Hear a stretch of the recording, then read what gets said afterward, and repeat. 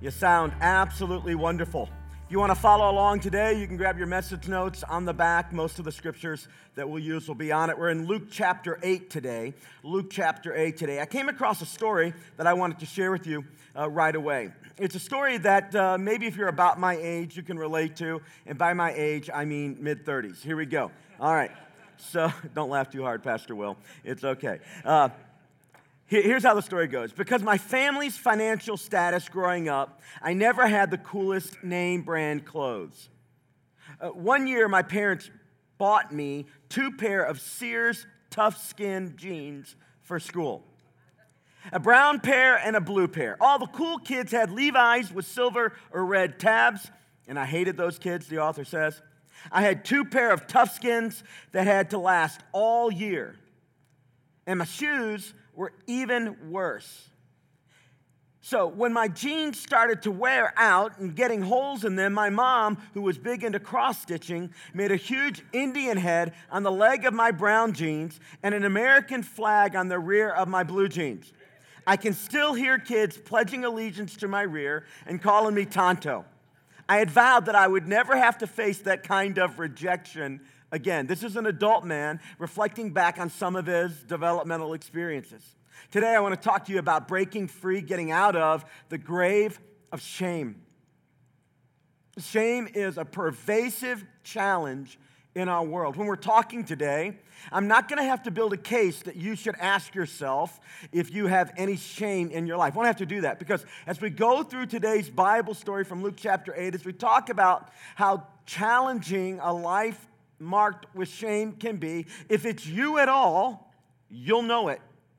In fact, you already have hints today that it's not an accident that you're in the room right now. Shame is one of those things that is all around us. If you don't have it, if you've been broken free from that, if that's never been a thing for you, good for you. But I can assure you that you're sitting in a room with some people who this is a very real thing for. You have relatives who this is a real thing for. Your children, your grandkids, your nieces and nephews, people you care about. And so I want to ask you today to listen, not just for yourself. I want to ask you to listen to see what the Spirit of God, what the Word of God might say to you, what tools you might get today, so that if you're ever engaging someone who's struggling with shame, a pervasive sense that their value and worth has been permanently scarred. It's been permanently darkened. There's a permanent marker on them that says to some form or another, rejected. If you're ever around somebody like that, you'll have at the ready. You'll have in your Batman's utility belt a quick tool that you can grab out of and say, I just want to give you some perspective about what the Word of God, what the love of God, what the power of God would say to you about shame. And if you're here today and in any way you can relate to this, I want to let you know that you, again, are not here by accident, that God, I believe in His providence, put you right here to hear a message that I believe will bring life to you and some hope to you. The truth is most people in life know the experience of shame, but most people don't understand really what's going on. And so today, we're going to uncover some of God's truth. And we're going to talk about, we're going to dabble in a little bit of psycho stuff just a little bit, just to talk about our common experience mentally and emotionally. But the truth of the matter is, primarily what we're going to do is we're going to open up to whatever God wants to speak to us. Now, shame in human history has a long record. Our ancestors, our great-great-grandfathers and grandmothers, they dealt with this stuff. In fact, if you go to the first few pages of your Bible, Genesis chapter 3, so we're just 2 pages in to your Bible, you get the story where shame first shows up in the story of the Bible. Adam and Eve have been created. Things are perfect. Here's what God said about all of His creation, especially when He created humankind. He said, it is good when He created the trees. It is good when He created the animals. It is good when He carved out the land from the sea. But when He created human beings, He said, it is very good. That was His summary statement about us. Very good. Awesome. Excellent. And then he gave them some engagements that they were supposed to do and some they were not to do. And they made a mistake, a big, big break in their agreements with God. And what happened to them when that occurred is revealed to us in the conversation they have with God. The very next conversation after their big "we blew it" mistake. Up until this point, the Bible gives us a strange, mysterious, and beautiful picture. Before the mistake they made, before they had made any error in judgment, before they sinned, the Bible says that God used to come down in the cool of the day and talk with them. That's cool. Wouldn't that have been neat?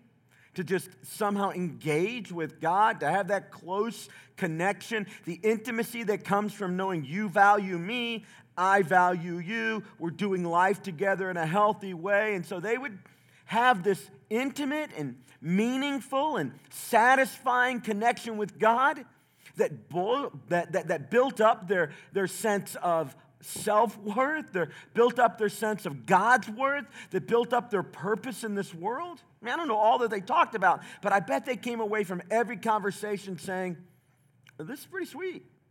This is pretty sweet. But when they blew it, the conversation goes a completely different way.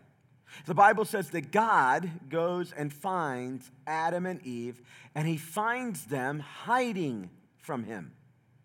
Hiding from the one who created, the one who gave everything that they needed to sustain all that they would need, the one that had put destiny and purpose in their heart. They're hiding. So when they encounter God after their fall, in Genesis chapter 3, on your message notes about verse 10, the conversation has begun, and God says to them, "Where are you?" By the way, God knew the answer. Whenever in the Bible God asks a question, it's not that he needs information.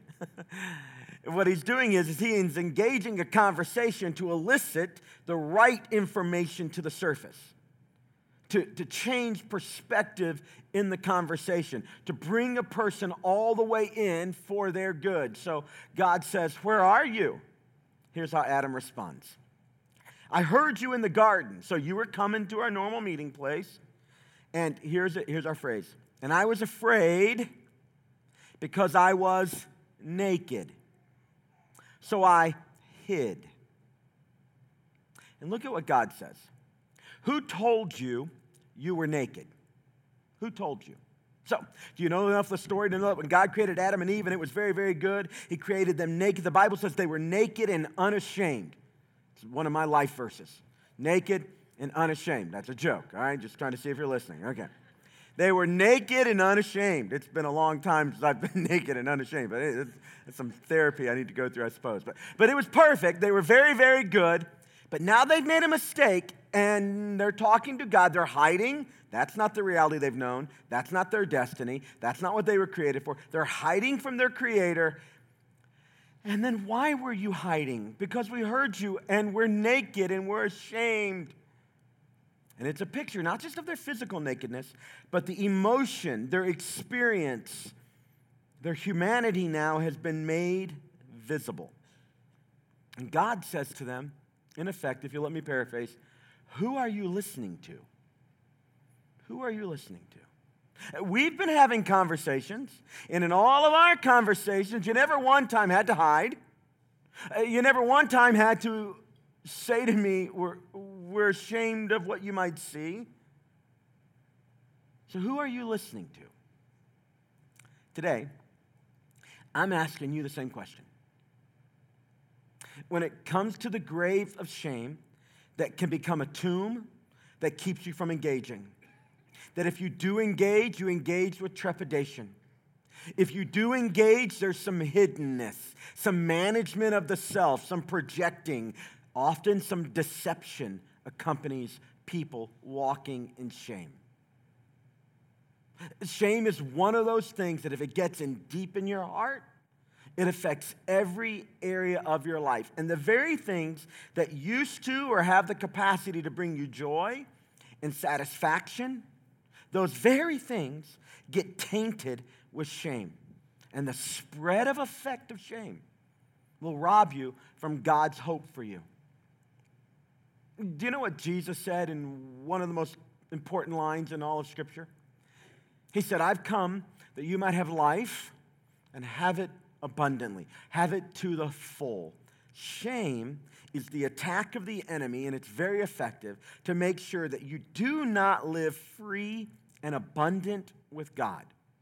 Instead of free and abundant and open and transparent in who God has made you to be, you live in the shadows, covering your nakedness, hoping people don't see, afraid if they do, they won't like what they see. You tell yourself all kinds of things. You tell yourself other people have these opinions of you. Shame is destructive to your emotion. It's destructive to your spiritual reality. It robs you of the joy of the Lord, which is your strength. So let's talk about some emotions similar to shame. Embarrassment has been described as kind of low-grade shame. It's a moment where shame can be a lifestyle. It's a moment where something happens and some portion of who you are is on display in a way that's very uncomfortable. Here's one of mine.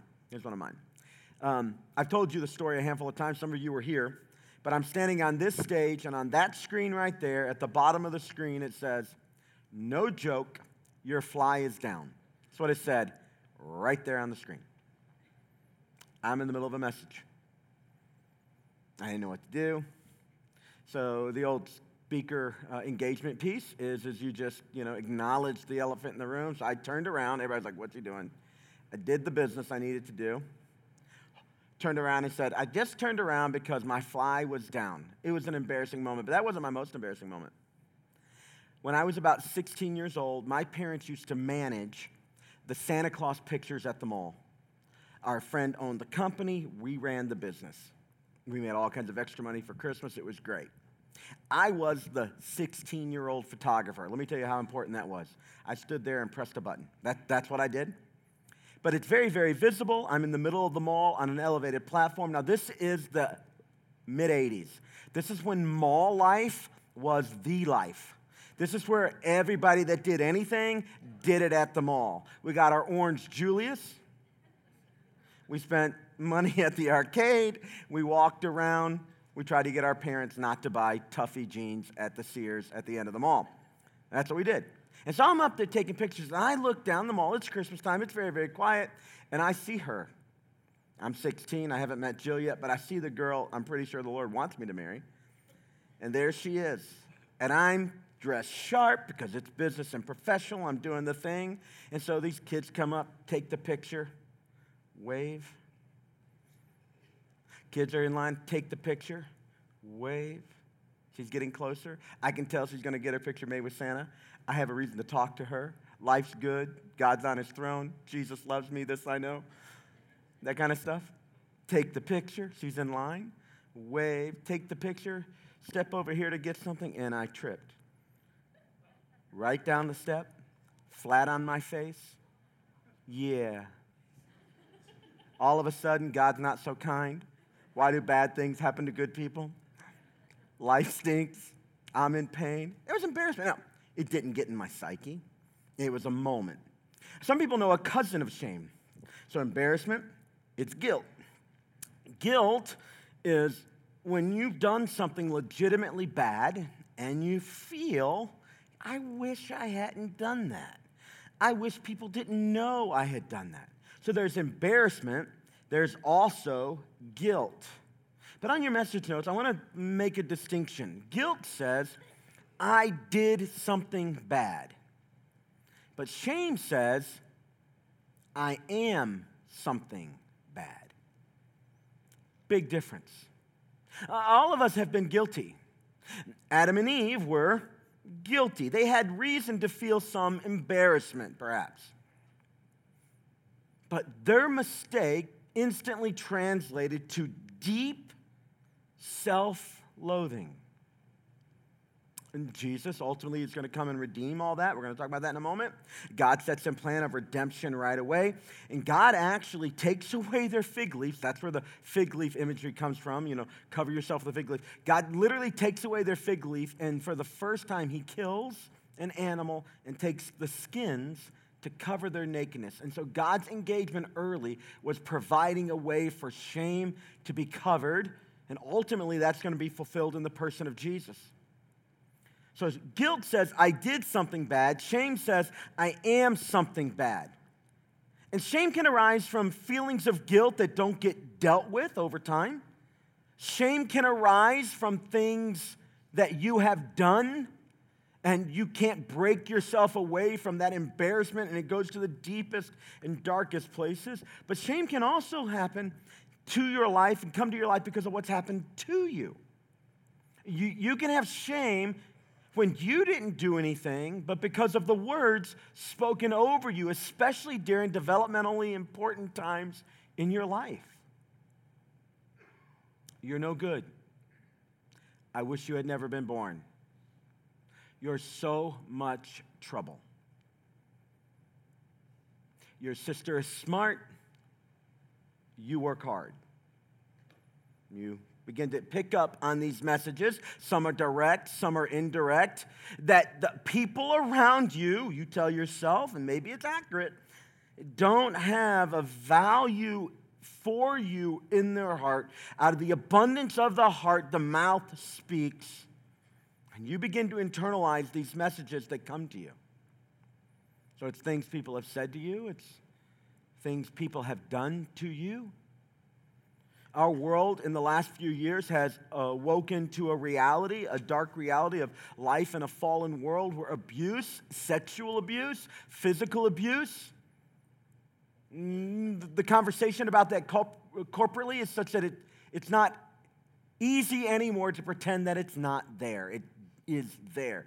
It's happened. And in a room this size, and the folks listening online, just by the raw statistics of the number, that abuse, perhaps sexual abuse, physical abuse, verbal abuse, has touched your life. And as a kid,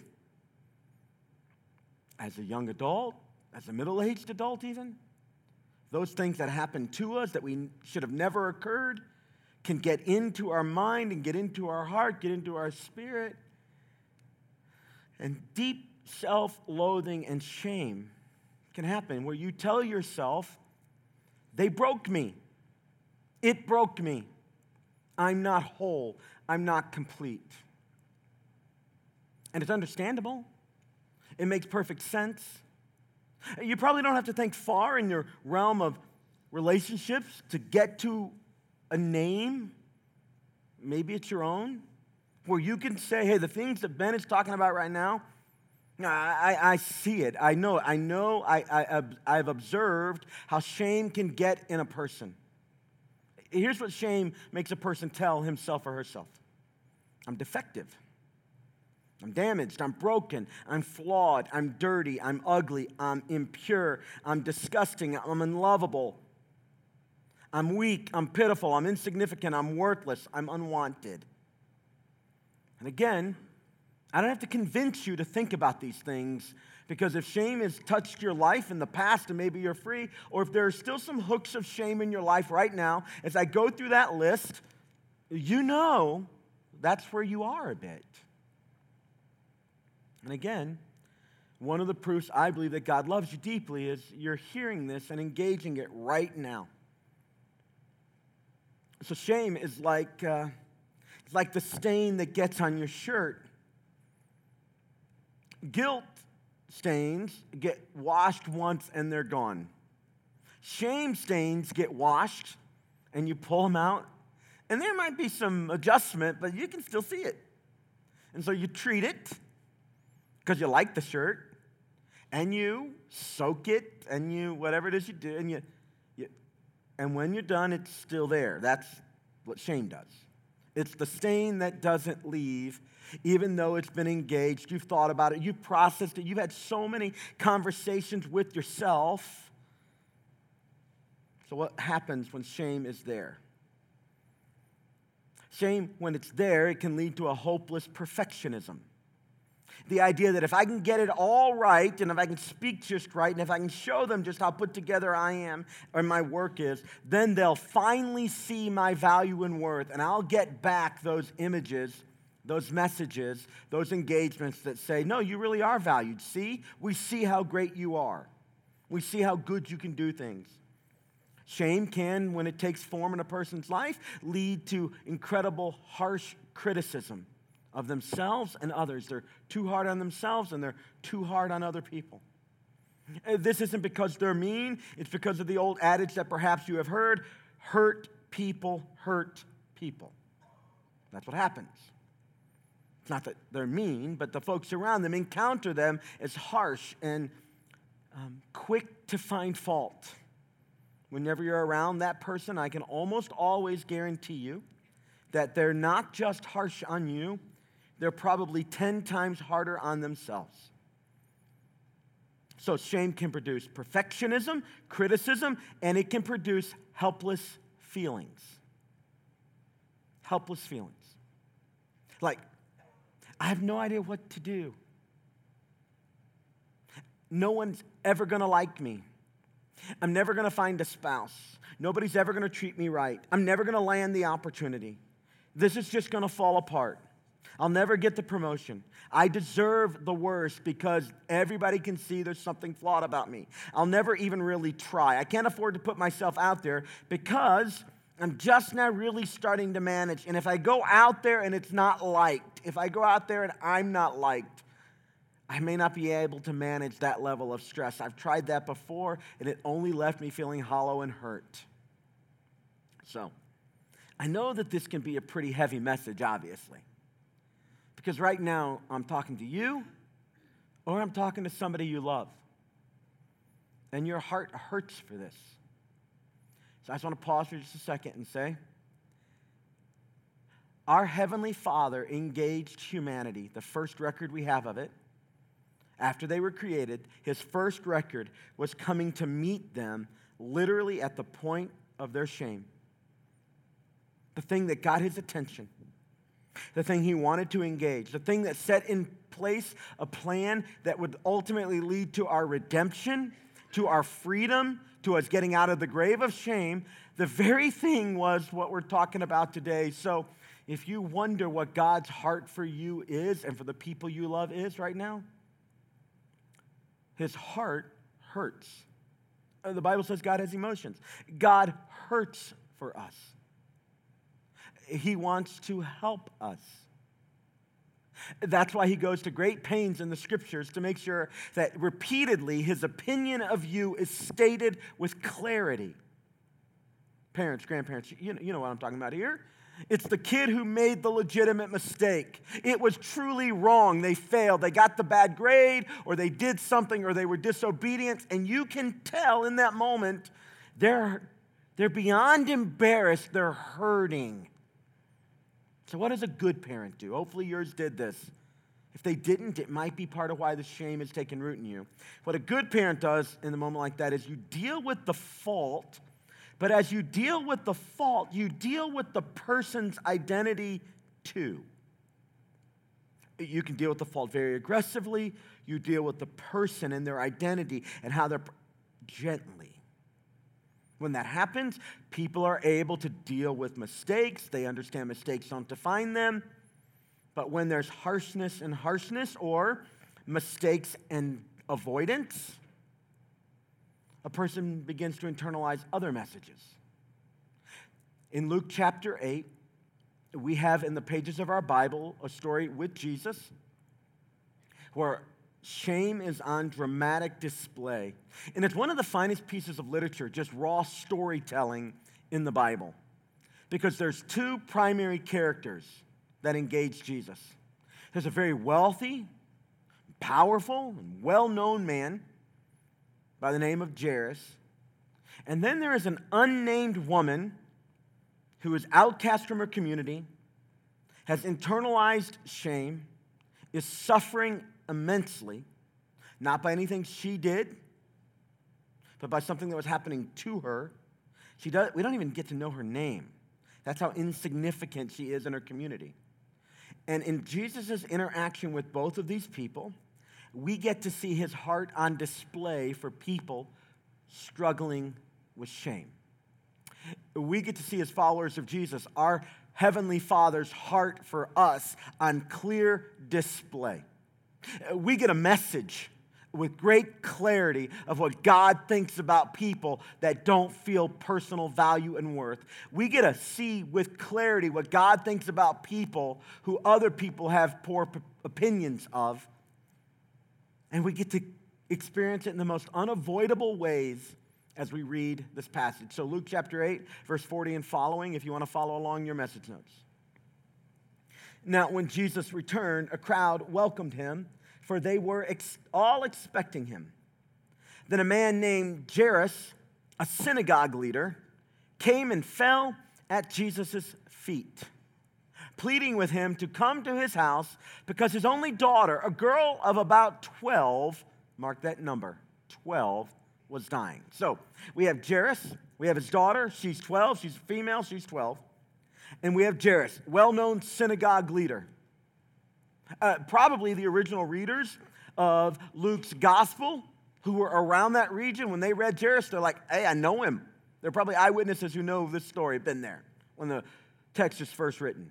So that's the backdrop of what's going on. As Jesus was on his way to go to Jairus' house to meet with Jairus and his daughter, as Jesus was on his way, the crowds almost crushed him. And a woman was there who had been subject to bleeding for 12 years. Now, that's a polite way of saying she had an incredibly serious menstrual flow, uncontrollable. With it would have been pain. With it would have been likely barrenness, unable to bear children. We don't know the exact medical condition, but in her culture, unlike ours, because she would have had this issue of blood from her, during that time, she would be unclean ceremonially. So that meant she wasn't allowed to be in public. She wasn't allowed to sit on somebody's chair. She wasn't allowed to go to public worship, not only during that time, but if she had any few days of reprieve, she was ceremonially unclean for up to 7 days after the fact. And so if it started up again in that season of time, she would have been unable to be around anybody. And in fact, the very fact she was in the crowd at all, she's going against customs, she's risking the scorn, the real scorn of her culture and the people in her community, just because she was present in the room or in the crowd with people. So she was subject to bleeding for, and what was our number? 12 years. So we have an important man's daughter who's 12 years old. We have a woman who's so unimportant we don't even know her name. And for 12 years, she is marked by something she did not cause. It was just something that happened to her. And so the story is written to get us to compare and contrast what's going on here. If you're reading the story, it makes perfect sense that Jesus, an important man, his attention is captured by Jairus, a well-known synagogue leader, because an important man is captivated by an important man, and makes perfect sense. Of course, Jairus, if he has need, has the ability to get Jesus' attention. He gets everybody's attention. That's the way it works. And of course, his daughter gets special treatment. So Jesus gets up and he makes his way to the daughter where she's lying and to Jairus' house. Of course, that's the way it always works in the world. People who are up, stay up, we tell ourselves. That's the way it works. But on his way to Jairus' house, this woman shows up. She's had this issue of bleeding. And Luke, the doctor, Luke is a physician, theologian, he's a doctor. Luke tells us what's going on, but no one could heal her. So he's giving us the medical statement, the summary statement of her condition. This is just who and what she's going to go through for the rest of her life. Nothing can be done. So she came up behind him, Jesus, and she touched the edge of his cloak, and immediately, her bleeding was stopped.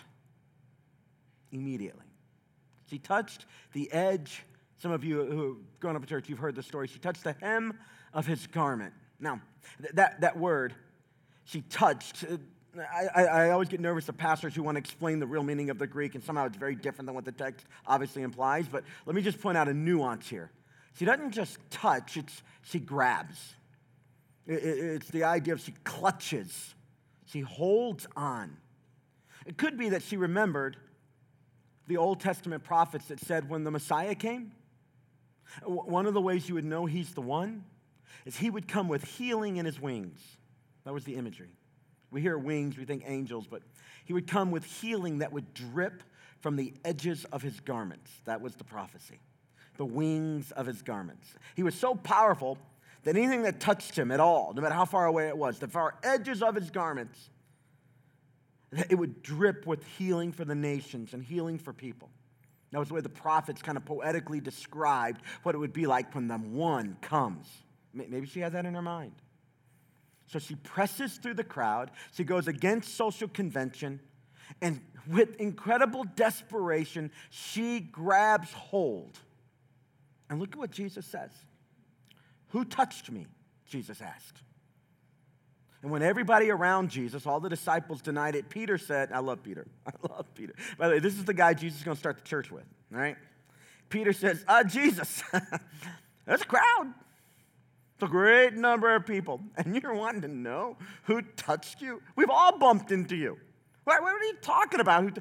Peter was always so quick to speak. It might be part of why Jesus calls Peter to be a leader. But Peter clearly doesn't understand the spiritual significance, one of the most important moments in the story of the gospel in Jesus' life is unfolding here. So Jesus says, someone touched me.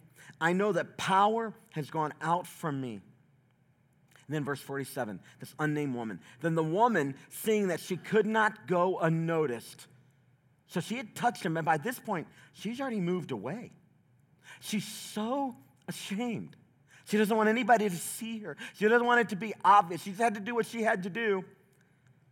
She comes trembling, and she fell at his feet in the presence of all the people. She told why she had touched him and how she had been instantly healed. Then he said to her, now this next line, friends, this next line is the heart of your heavenly Father to you. It's said to an unnamed woman in part so that everybody who reads the story can know, yes, she's unnamed in part so that in many ways my name can be inserted there. Her situation is different than mine. The thing that happened to her is different than mine, but the emotion, the feeling, the hooks of shame, if they're mine, I can insert my name here. Here's what Jesus says to her, daughter. Now, in that culture, titles of address are a big deal. So when the disciples heard Jesus pray, for instance, and he would say, Abba, Father, and then he would pray with power, they didn't know what to do with that because he just called the Heavenly Father Daddy. No, you don't talk to God like that. So when Jesus would say, Daddy, Papa, I want to talk to you, it rocked their world because titles of address are a big deal. You don't come to God like that. It's disrespectful. But Jesus talked to God like he knew him. The reason Jairus has so much significance because he has this title of a synagogue leader. And Jesus looks at this woman and he calls her daughter. It's familiarity. It's I know you. It's my little girl. Think about that. Here he is on his way to heal a little girl who has prominence and importance and prestige and all that goes with it. And he looks at her and he says, and we know who Jairus' little girl is, but you're my little girl. And I noticed you right away. Who touched me? I noticed you. And I felt something happen to me when you touched me. Power went out of me. That's not a statement of loss. That was a statement of something significant is happening here. And then when he has a chance to talk to her, it's all orchestrated on purpose. So that not only does she get her healing physically happen, but something powerful happens, more powerful, I think, after happens. Daughter, my little girl. The one that nobody even knows your name. You're not even supposed to be here. And we're on our way to do some very important work to go touch Jairus' daughter. But you are important enough to me that if nobody else knows you, you're mine. You're my daughter. You're the one I'm connected to. Your faith, your belief, your trust, that thing that motivated you to press through the crowd, probably on your hands and knees because she's touching the hem of his garment. It's not up here. She doesn't just reach out and touch his shoulder. She's crawling through the crowd, faceless, pushing through, and she grabs hold long enough, and something in that moment, a spark of something happens, and she realizes, I got it. And now she's going to scurry away. She gets her healing, but she didn't have all of her healing. Jesus was going to do that in the phrase, my daughter, I know you. You're mine. I care for you. I know what they've said. For 12 years, they've said it. You couldn't even go to church. You weren't allowed. You couldn't go anywhere without the shame there. You were very aware, and the handful of people who knew it, they were very aware, but those who weren't, you were terrified they would discover. But you're my daughter. You're my son. At one point, our Heavenly Father looks at Jesus in this incredible moment, and he says, through a dove at Jesus' baptism, this is my son, whom I love, which is awesome. And then look what he says, in whom I am well pleased. It's like every time God engages these special moments, if you read them with this question in mind, what is God saying about the nature and the value and the worth of that person in this engagement? So when you read your New Testament and you read the Gospels and you get to those red letters, one of the questions to just kick up your Bible study, what do these words reveal about the worth and the value of a person made in the image of God? How does God's words stand in direct contrast to everybody else's? This is my son, in whom I am well pleased.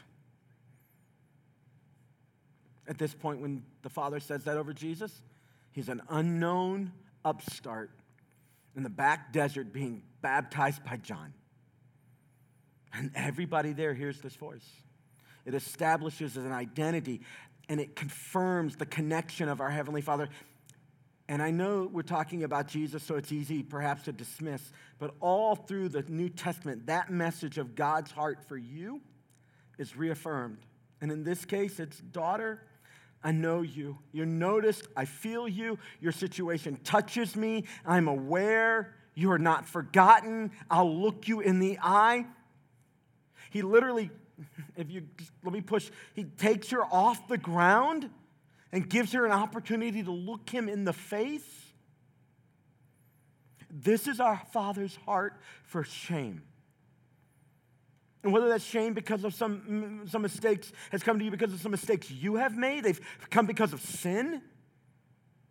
And so you tell yourself, because you have enough evidence if you wanted to build a case, you really are a screw up, if that's what you tell yourself, because you have some evidence to do that. God says, all right, I see it. But the whole reason I came was so that you wouldn't be defined by that. I literally came so that your sin, if it is your sin, you wouldn't be defined by that. I no longer call you slave, the Bible says. I call you son. That's how Paul explained what God was doing in sending Jesus. That because of Jesus, we are no longer slaves. Peter wrote about it later when he, kind of grows up spiritually, and he says, like Moses, you can be a friend of God. You're not ashamed. They know you. Guys, come on. Your friends, your real friends, if you have them. I remember when you did have them, and they knew you, and you still enjoyed each other's company? Do you remember those days? You can be a friend of God like that. So if it was about sin, God covers it.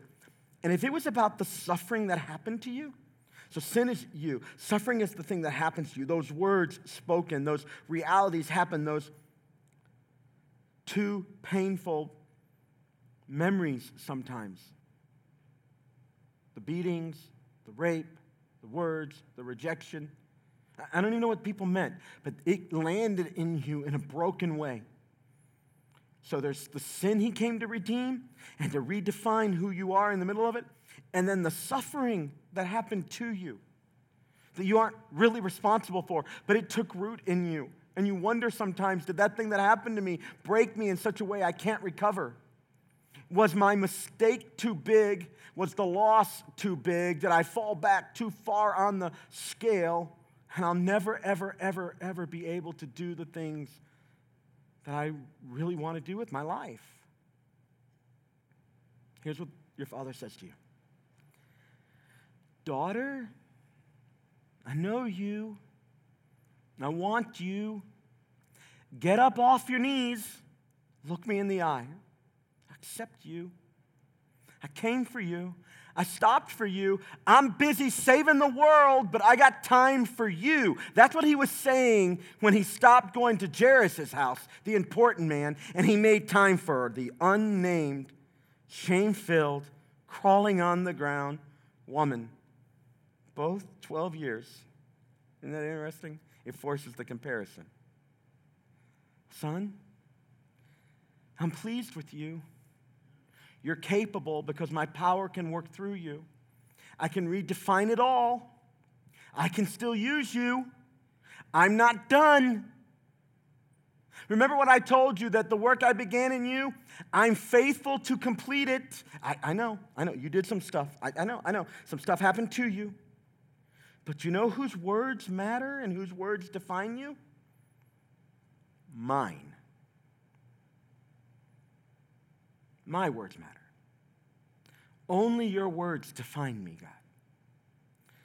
And do you know who I have to remind myself the most? Do you know whose voice I have to put the word of God up against the most? It's not some detractor, some broken person saying broken things. It's my own. Isn't that the way it works? God, you have to speak to me about me. You don't necessarily have to speak to others about me. You have to speak to me about me and remind me that what the world says about my value and worth and how it happens, that's a lie.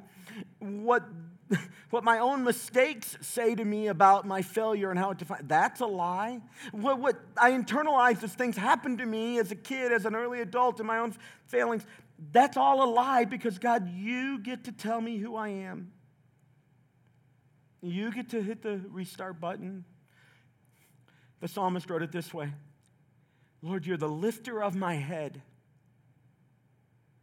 I'm down, cast, and looking at my feet, and don't make eye contact with me. But you're the lifter of my head. Can you imagine the Heavenly Father reaching over to that woman and putting his fingers under her chin and just going, no, look at me. Look at me. I have room for you. That's God's heart for you. There it is. So how do you break free of shame? I'm way off the playbook in my message notes. Jump down to the bottom real quick. So 1 and 2. I believe that you need to have your story heard, and you start by telling it to Jesus. Remember, Jesus saves broken people because that's the only kind of people there are.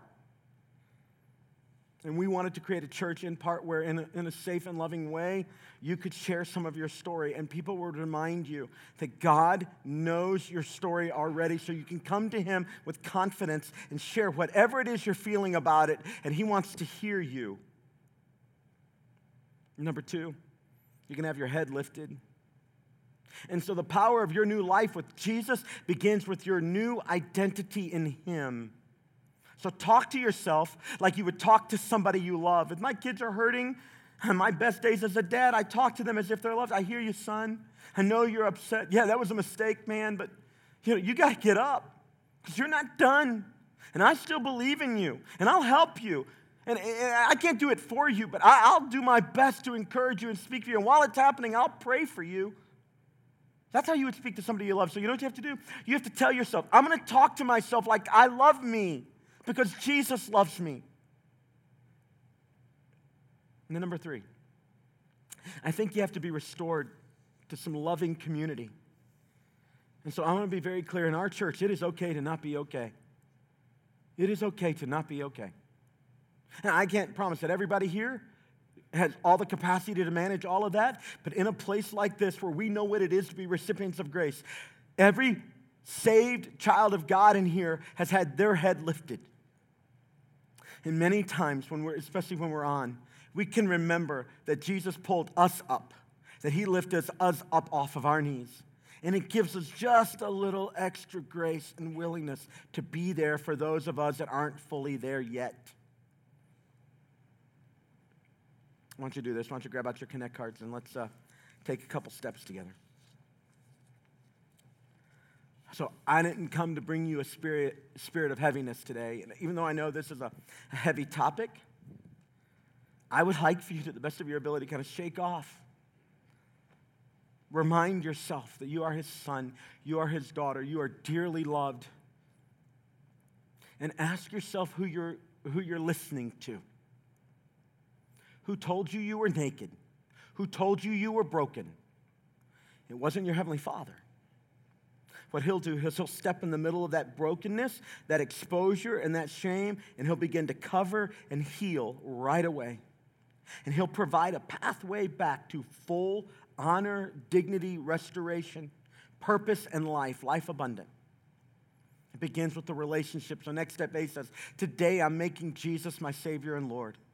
If you haven't yet done that, I want to give you a chance in just a moment to bow your head when we pray and say, God, I am a sinner. I cannot save myself. I trust the work of Jesus on the cross. I trust that he has been raised from the dead. I declare he is the Lord of my life. And make things right with God. Take your pen, check next step A. When the offering buckets come by in a moment, put it in there. We'll communicate with you about what a prayer and a decision like that does for you. Or next step B, today I'm choosing to be baptized. Next step C is a thing we did last week, and we're going to actually pause here and do it right now. It says, I'll speak aloud each morning this week, the I ams in Christ. And so if you were here last week, I did it with you. I'd like you to turn your eyes to the screen. Give our sound guys just a moment to get to those. And I'd like for you to say them with me. Last week, I had you say them just the last word, but I'm going to start. We'll pace ourselves. Just go with me, beginning with I am chosen. Ready? 1, 2, 3. I am chosen. With me. I am changed. I am a new creation. I am forgiven. I am blessed. I am victorious. I am set free. I am healed. I am free from condemnation. I am more than a conqueror. I am dead to sin. I am alive with Christ. I am accepted in Christ. I'm complete in Christ. You are his son. You are his daughter. Let him define who you are. Let man be a liar and let Christ tell you the truth. So I want you to read those this week. Say them to yourself out loud. Next step D, who would say, hey, please send me a link for this 4C Kids Camp that's coming up June 3 through 7. We'd like to send you some information, kind of tell you about it. It's a thing you can kind of send on to some friends. We're going to have a great time. Next week, we'll tell you much more about it. But we'd like to go ahead and get that information in your hands. And the next step E says, send me the link to sign up for Grow number 4. Remember, Grow is 4 experiences you go through, give you an opportunity to grow in your faith.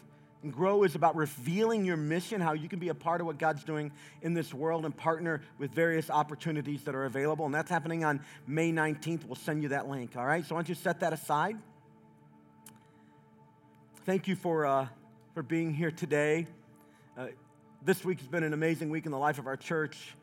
On Friday and Saturday, over 34 Seers were down in Alabama for the Freedom Conference.